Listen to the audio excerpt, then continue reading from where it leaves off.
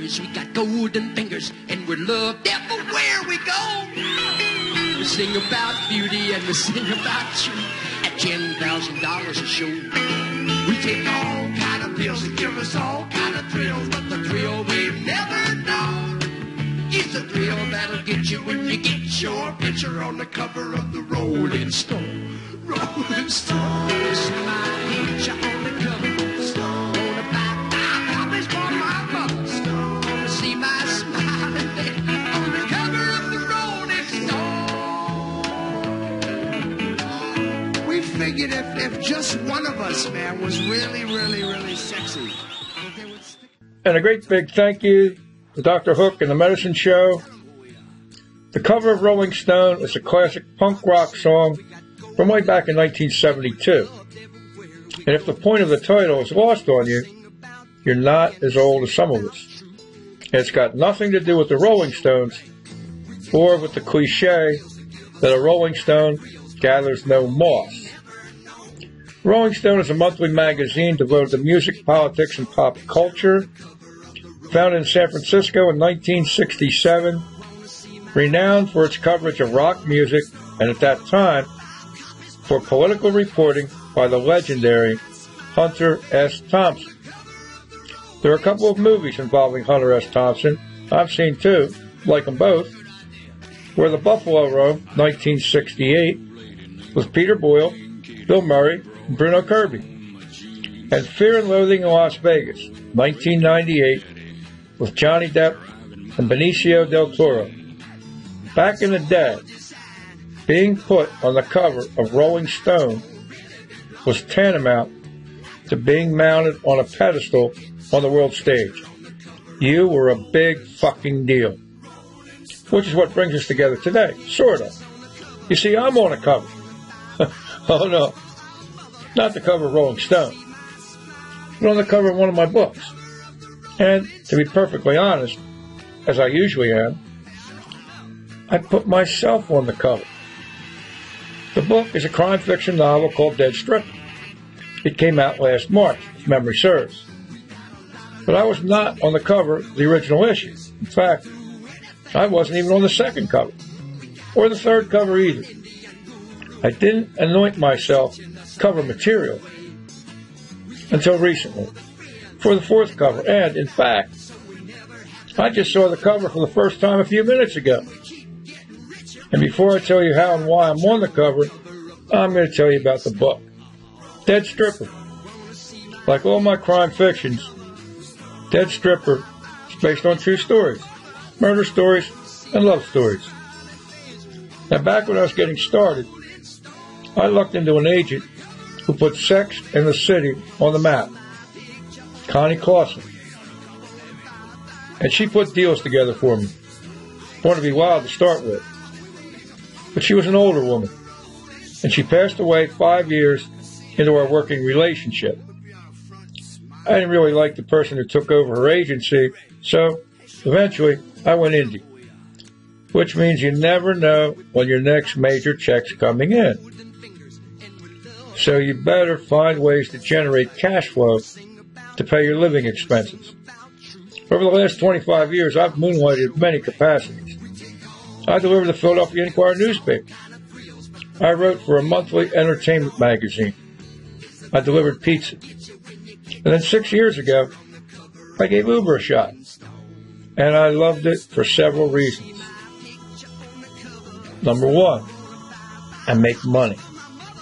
Number two, I set my own hours. Number three, I meet interesting people. Number four, I learn a lot. Number five, my writers precipitated the concept for a whole new series of books. At first, I'm going to call it Uber Tales. But then Murder, She Wrote pops into my brain. A long-running, extremely popular TV series starring Angela Lansbury, who recently passed away. She plays Jessica Fletcher, a middle-aged female who lives in New England. She's a mystery writer. She keeps running into murder mysteries, and then she solves them, or she helps the police solve them. So, let's take an Uber driver, and who, these days, isn't familiar with Uber. And let's make him a handsome young Uber driver. And then, let's say his riders keep getting him involved in murder mysteries.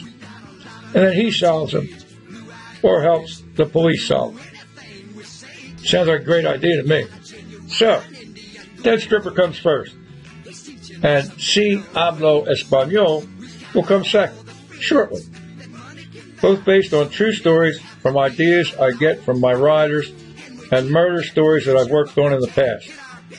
Let's dig into the source of Dead Stripper. Based on the title, if you think it comes from the mouth of a stripper, you are correct. When I first started the super business, I worked late at night, and I pick up a lot of strippers. Not that kind of pickup. Pick them up at a strip club at the end of their shift, then transport them home. Now, I have a rule. I never initiate a conversation with a stripper or with a hooker. I pick up my share of hookers too. But I don't want any calls going to Uber, complaints about their driver coming on to them with any sort of sexual innuendo.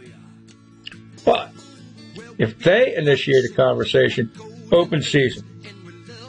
Most of them want to talk, and they spill their guts to me. So this one night, I pick up a stripper at Club Risque on Delaware Avenue, and I'm driving her home all the way out to Media Station Apartments in the town of Media in Delaware County, PA. It's a long ride, and I've been to Media Station hundreds of times because I delivered pizza at Pinocchio's in Media and delivered to Media Station hundreds and hundreds of times over the years. Now, I'm going to quote some parts of the conversation during that ride, word for word. Here goes. First off, I pick her up and start pulling away. The GPS tells me to make a right turn, but I'm looking at a do not enter sign, so I stop. She says, "Go ahead. If you get stopped, you won't get a ticket. I can fix it. I know all the cops around here, plus I got a lot of pull at City Hall." No kidding. "Yeah," she says, "ever since I started blowing one of the judges." I'm both stunned and intrigued by her candor. Definitely want to hear more. No kidding. She says, "My old boyfriend got arrested last year and charged with criminal assault. So I asked one of my cop buddies, and he found out who the judge was. The cop arranged a meeting for me, and that's when I started blowing the judge." Her strategy worked to perfection. She not only succeeded in getting her boyfriend's charges reduced to a misdemeanor, but eventually got the case dismissed altogether. So I drive down the street the wrong way. What the hell? And she talks nonstop for the next 20 minutes, all the way out to Media Station to her apartment complex.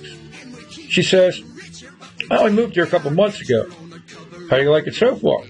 She says, "So far, so good. But my next door neighbor's a nosy bitch.